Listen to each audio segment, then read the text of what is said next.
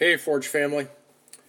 Before we move on to episode number 8 of the Joseph story, quickly recall that episode number 7 covered 7+ years. Years of vast harvest, immeasurable harvest, during which Joseph built the regional granaries to stage that harvest year upon year. And during those years, his wife gave birth to 2 sons, to whom Joseph gave Hebrew names. Not Egyptian names, Hebrew names. Manasseh and Ephraim.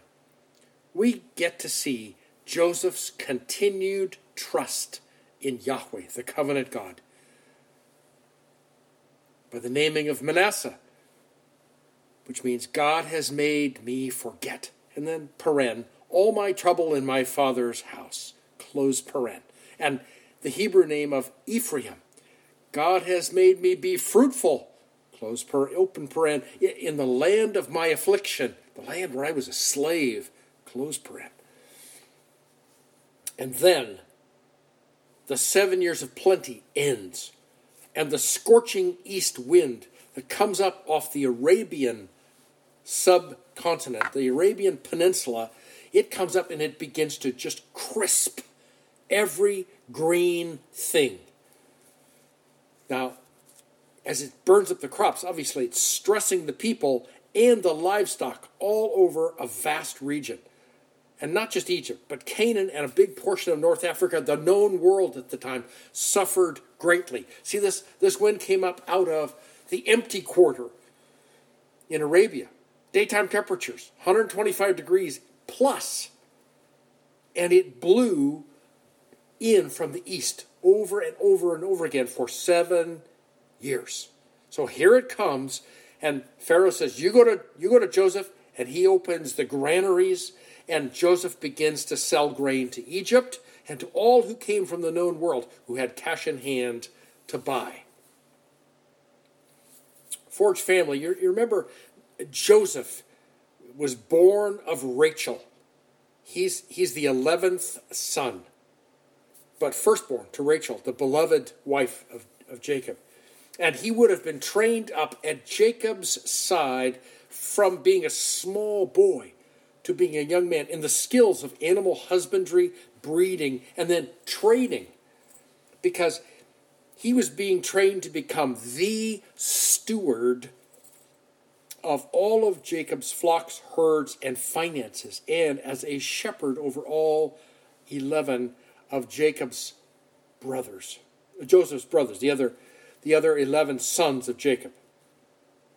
So Joseph learned faithfulness in doing little things and graduated over the years to become steward over a nation.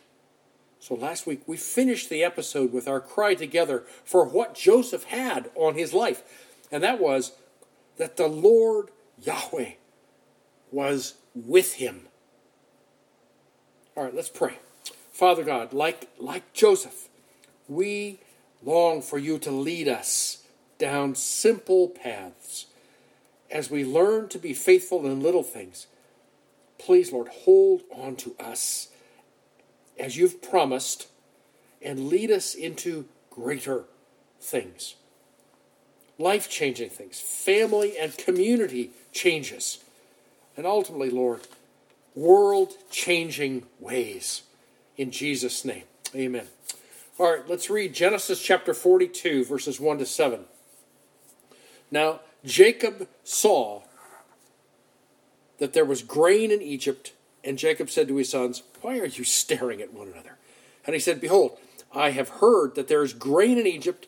Go down there and buy some for us from that place so that we may live and not die."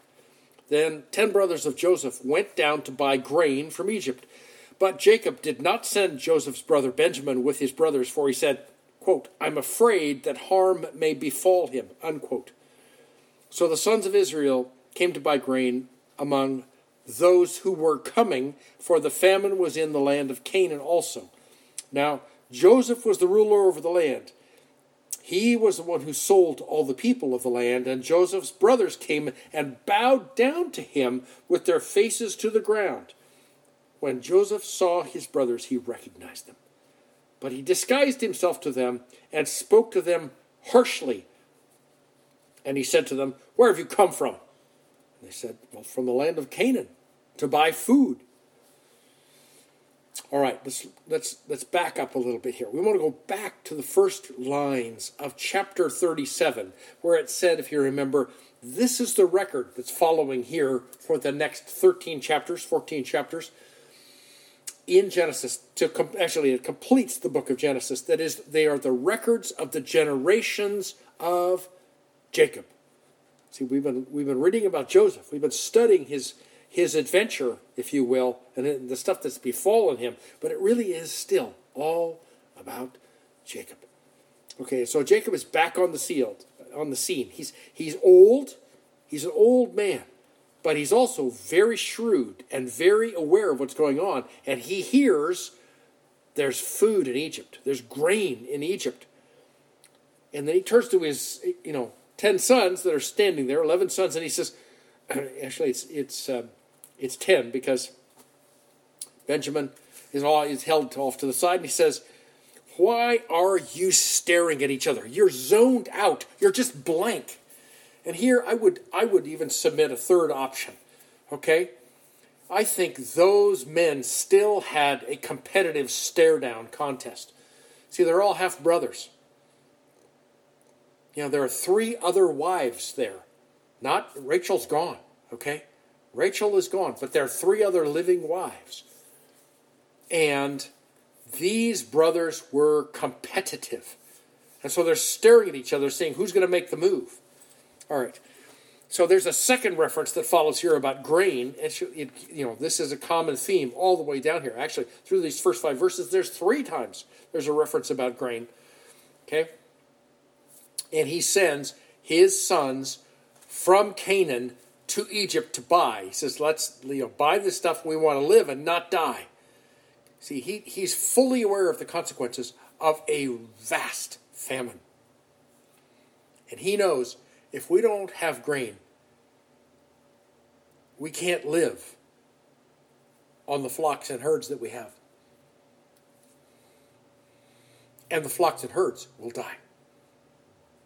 So he sends off 10 sons to Egypt. Now get this. We last left Jacob when he was burying his father. He had moved into the southern region. He was probably pasturing his flocks at that time at Beersheba, which had wells with water. Those wells full of water would have evaporated rapidly when there is daytime temperature of 125 plus degrees. With this searing east wind and all the forage for flocks and herds, for sheep and goats and cattle, that turns into little crispy bits on stems, and it has no nutritional value whatsoever for those flocks. And I'm of the opinion that probably what Jacob did was quickly move his flocks and herds north, because down the Rift Valley comes flowing the Jordan River. Okay, it runs out of the bottom of Mount Hermon on the slopes of southern Lebanon and way above the Sea of Galilee. And so he moves, I'm proposing that he moved to try and stay ahead of this searing hot wind that produced famine. Because up on the slopes of Mount Hermon is elevation, and any mist, any moisture that comes in off the Mediterranean hits that elevation, and things start to condense and they drip, and there would be some moisture to keep the land a little green for flocks and herds. But he gets there and there's nothing for the flocks and herds to eat. And so he turns to his sons and he says, "Get yourself to Egypt." But he withholds Benjamin. He doesn't send him because he's too precious. He would not want him taken away from him. So they arrive, and here's the vizier of the land, second only to Pharaoh. He's the one who's selling grain. Immediately, Joseph recognizes his 10 oldest brothers. And he watches while his brothers bow their faces to the ground in front of him. If you recall, that was the first dream he had. You remember we were in the fields, my brothers. I had this dream, and we were putting the grain into sheaves, and my sheaf rose up above all others, and every other sheaf bowed down. Do you remember what his brother said to him? Do you really think we're going to bow down to you? And yet here they are, and they're doing that. And he recognizes them, but he disguises himself. See, he may have turned aside quickly and strapped on the ceremonial beard. Okay? We know that from archaeology, that queens and kings and rulers in Egypt were clean-shaven. That was a hygiene thing. That was a cultural value. But for coronations and for interments to be buried, they would put on this fake beard. And here he is, ruler of the land, if you will. He may have disguised himself in that fashion. And he speaks harshly to them, and he says, where have you come from? And their response is, we've come down from Canaan to buy food. All right, let's read verses 8 to 17. But Joseph had recognized his brothers, although they did not recognize him. And Joseph remembered the dreams that he had had about them, and he said to them, you are spies. You've come to look at the undefended parts of this land. And then they said to him, no, my lord. But your servants have come to buy food. We're all sons of one man. We are honest men. Your servants are not spies. Yet he said to them, no, you have come to look at the undefended parts of our land.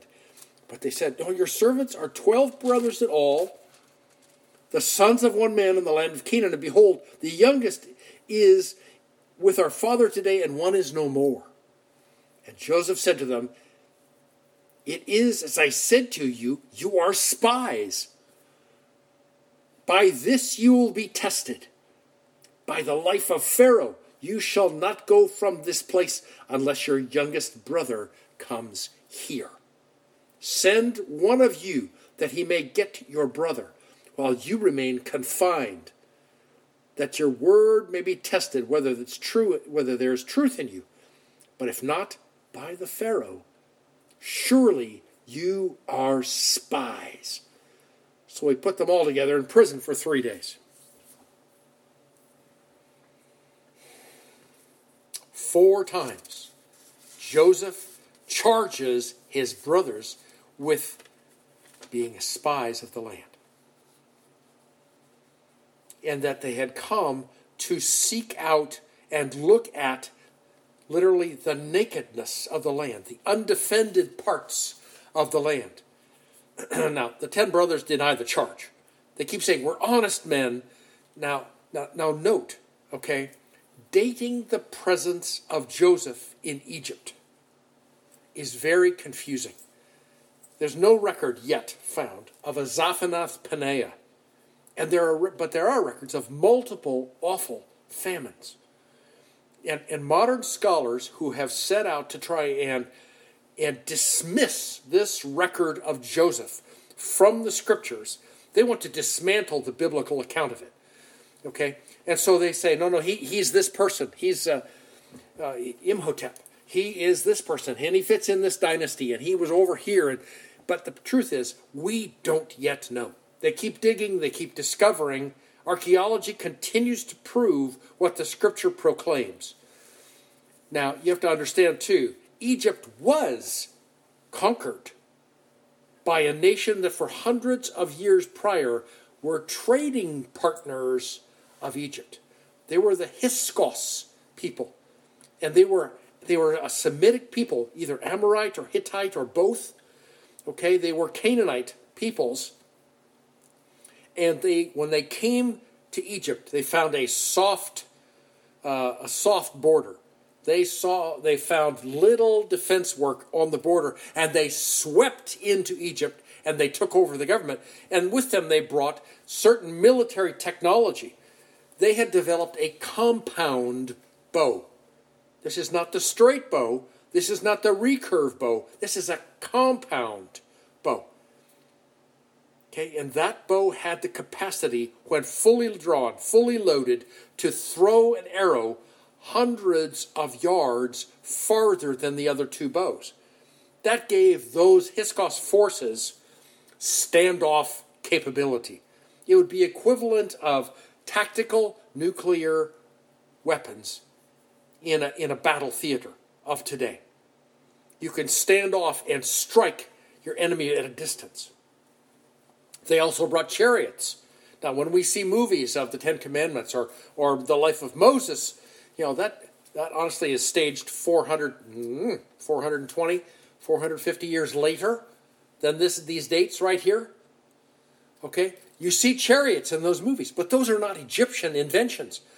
Egypt did not hold the patent on chariots. Those were Hyksos inventions, and they came south with these invaders.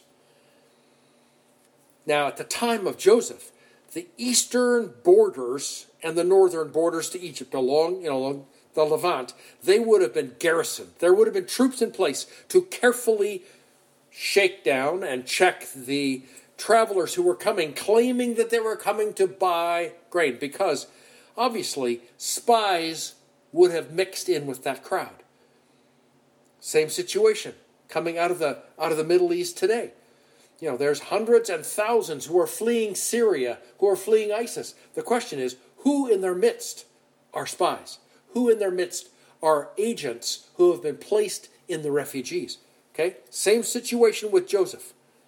Okay? So the troops would have been checking on the border. Okay? Egypt had food.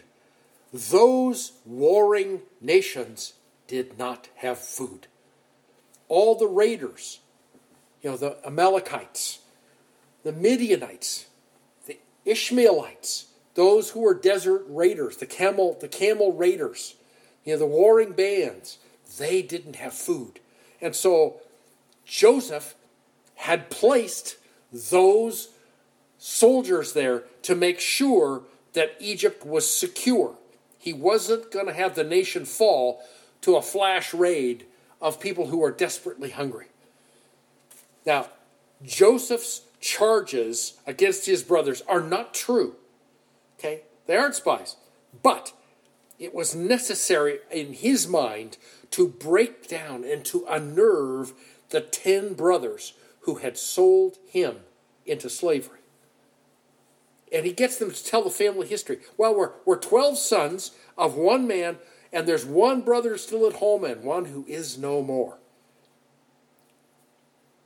See, then out of him comes the first threat, where he says, all of you are going to be imprisoned. All of you are guilty until you prove your innocence. Okay? And he gives them a taste of the fate they dished out on him. And for 3 days, they're in an Egyptian jail, perhaps the very jail that Joseph spent years in. 3 days versus 13 years as a slave, and certainly years as a jail, being jailed in that facility. All right, let's read verses 18 to 24. It says, Now Joseph said to them on the third day, Do this and live, for I fear God. If you are honest men, let one of your brothers be confined in your prison, the one that you're in now. But as for the rest of you, go, carry grain for the famine to your households, and bring your youngest brother to me, so your words may be verified, and you will not die. And they did so. Then they said to one another, Truly, we are guilty concerning our brother. That's Joseph. They're talking about him. Okay. Truly, we are guilty concerning our brother, because we saw the distress of his soul when he pleaded with us, yet we did not listen. Therefore, this distress has come upon us. And Reuben answered and said, Did I not tell you? Do not sin against the boy. And you would not listen. Now comes the reckoning for his blood. They did not know, however, that Joseph understood. for there was an interpreter between them. And he turned away. Joseph turned away and wept. But when he returned to them and spoke to them, he took Simeon from them and bound him before their eyes. 3 days. 3 days to experience what it's like. The sights, the sounds, the smells, the fear of an Egyptian prison. And then Joseph comes back and says, do this and live, for I fear Elohim. Okay? One will remain a prisoner while you go get the younger brother. And I'm going to test you. And you're going to prove your innocence as honest men when you come back with that younger brother. So 10 of them are swamped with guilt. Just, crushed. The tsunami of guilt has landed on their lap. And they perceive that this penalty that's come upon them is directly related to their treatment of their brother Joseph. Okay, when Joseph hears this, he turns aside and weeps. See, none of this is getting by him. He's totally fluent in Hebrew, but he's not dealing with them in Hebrew. He's speaking Egyptian through an interpreter to them who understand Hebrew. And they turn loose on themselves and they go, oh, we're in a terrible place. Joseph knew exactly the place they were in because he understood. And then he comes back, washes his face, comes back, and he takes Simeon in front of them and binds them in front of them all and says, this one stays. Now, why would he pick Simeon? Because Simeon was the oldest brother in the batch who would have then been responsible for the sale of Joseph to the Midianites. Where was Reuben, the oldest? Remember, Reuben was dancing around in the background. He went behind the hedge, behind the hill, through the forest. He was going to come around the back way and lift Joseph out of that dry cistern, out of the pit, and take him away secretly and deliver him into the hands of Jacob so that he could say to Jacob, your other sons were going to do a bad thing to your son Joseph, and I rescued him, thinking that this was a manipulation that would restore him to be the firstborn, to have the rights and privileges of the firstborn. It was a political move that failed. Remember, he arrived at the side of the pit, looked down, and it was empty. Joseph was gone. He'd been sold. And he went, what do I do now? But who was in charge? The second eldest, meaning Simeon. Joseph remembered that. And Joseph knew about his cruelty. He was part of the band that killed every man in the city of Shechem. And so he singles out Simeon and ties him up and says, back to jail with you. And he turns the others toward home. Now let's read verses 25 to 28. Then Joseph gave orders to fill their sacks with grain and to restore every man's money in his sack and to give them provisions for the journey. And thus it was done for them. So they loaded their donkeys with their grain and departed from there. And as one of them opened his sack to give his donkey fodder at the lodging place, he found his money. And behold, it was in the mouth of his sack. Then he said to his brothers, my money has been returned, and behold, it's even in my sack. And their hearts sank, and they turned trembling to one another, saying, what is this that God has done to us? See, Joseph orders the sale, if you will, of the grain. And he fills 2 sacks each. One is a big sack that's going to get loaded on the donkeys, and one is a small sack. The small sack was provisions for the journey.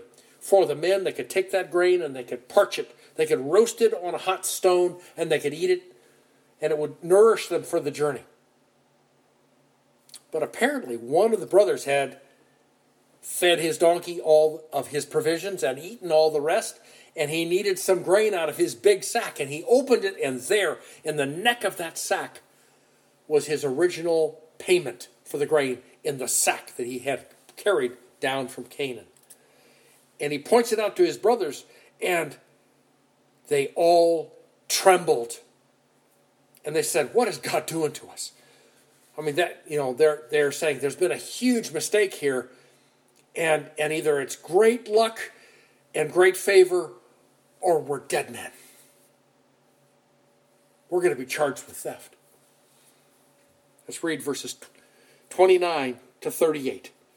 When they came to their father, Jacob, in the land of Canaan, they told him all that had happened to them, saying, the man, the Lord of the land, spoke harshly to us and took us as spies of the country. But we said to him, we're honest men, we're not spies. We are 12 brothers, sons of our father. One is no more, and the youngest is with his father today in the land of Canaan. And the man, the Lord of the land, said to us, by this I shall know that you are honest men. Leave one of your brothers with me, and take grain for the famine for your households, and go. But bring your youngest brother to me, that I may know that you are not spies, but honest men, and I will give your brother to you, and you may trade in the land.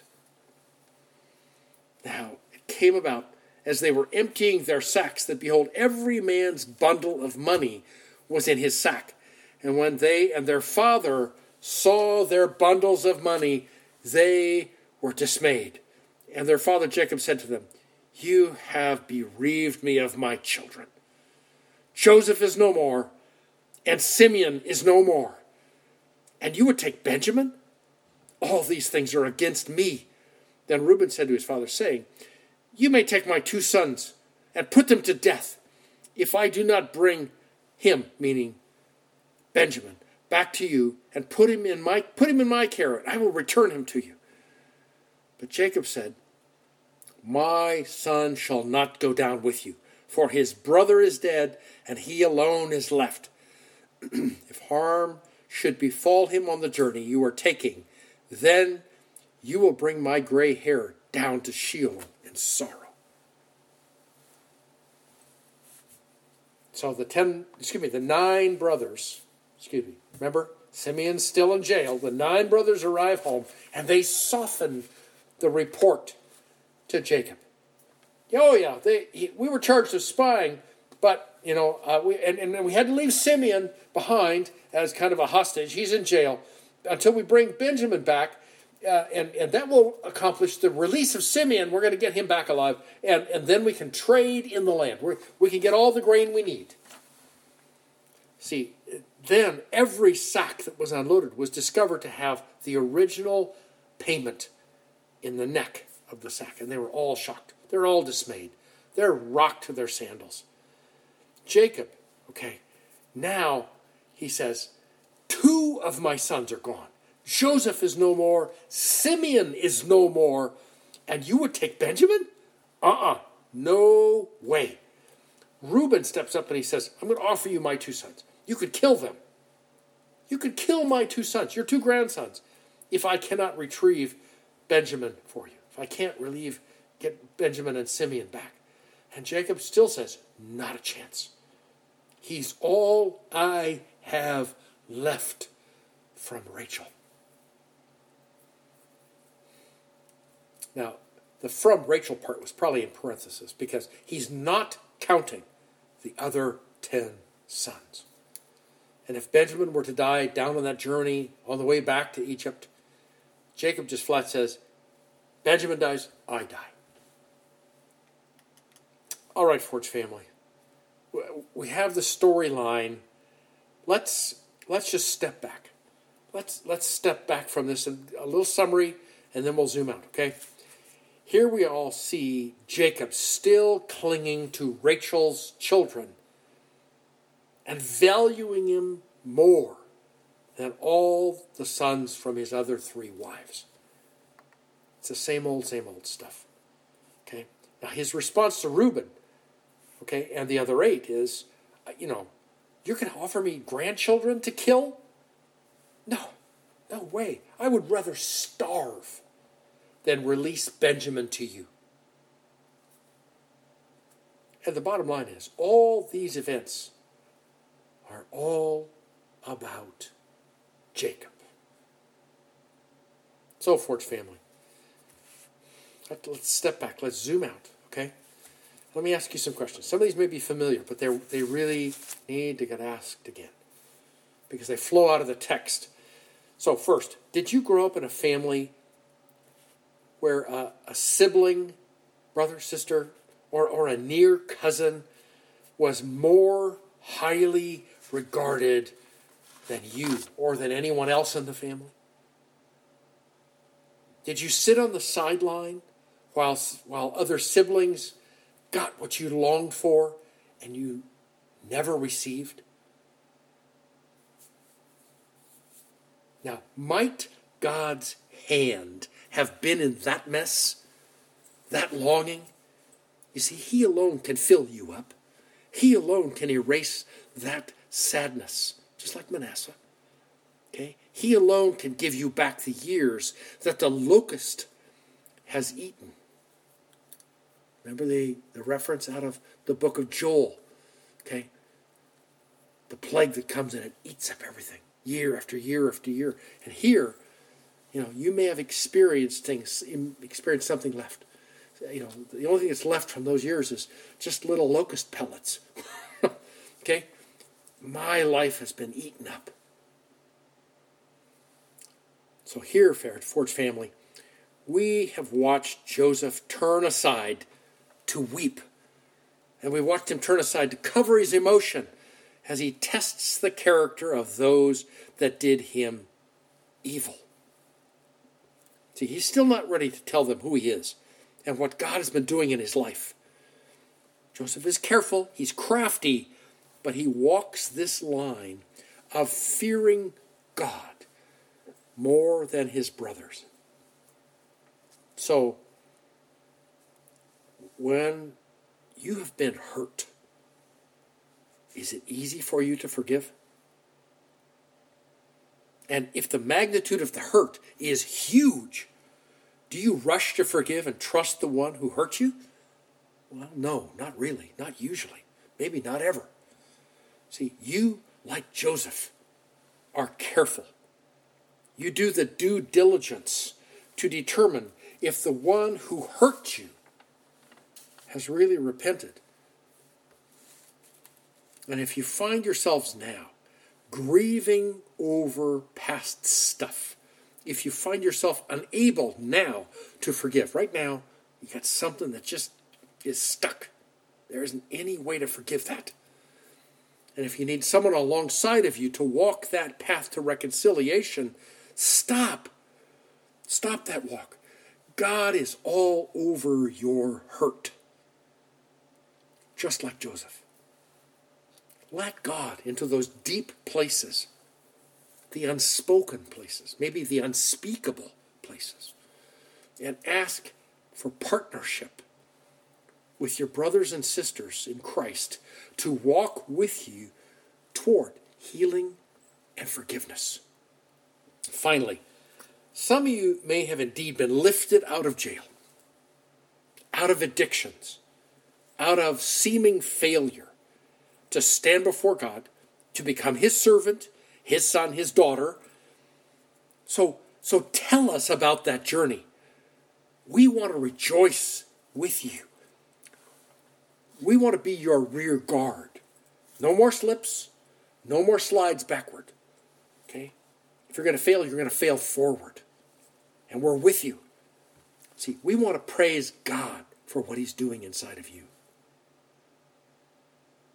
Lord Jesus Christ, thank you for exposing this dysfunctional family again.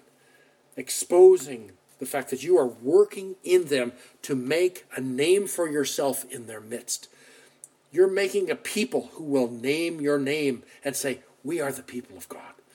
And they'll bow the knee and they'll bow the heart to you. And we want to be with them. And some of us have those kinds of wounds and those kinds of hard things. Come, Lord, be part of the healing. Come, Lord, be part of the restoration. Come, Lord, please restore our families. In Jesus' mighty name, amen. All right, Forge family. I love you. See you soon.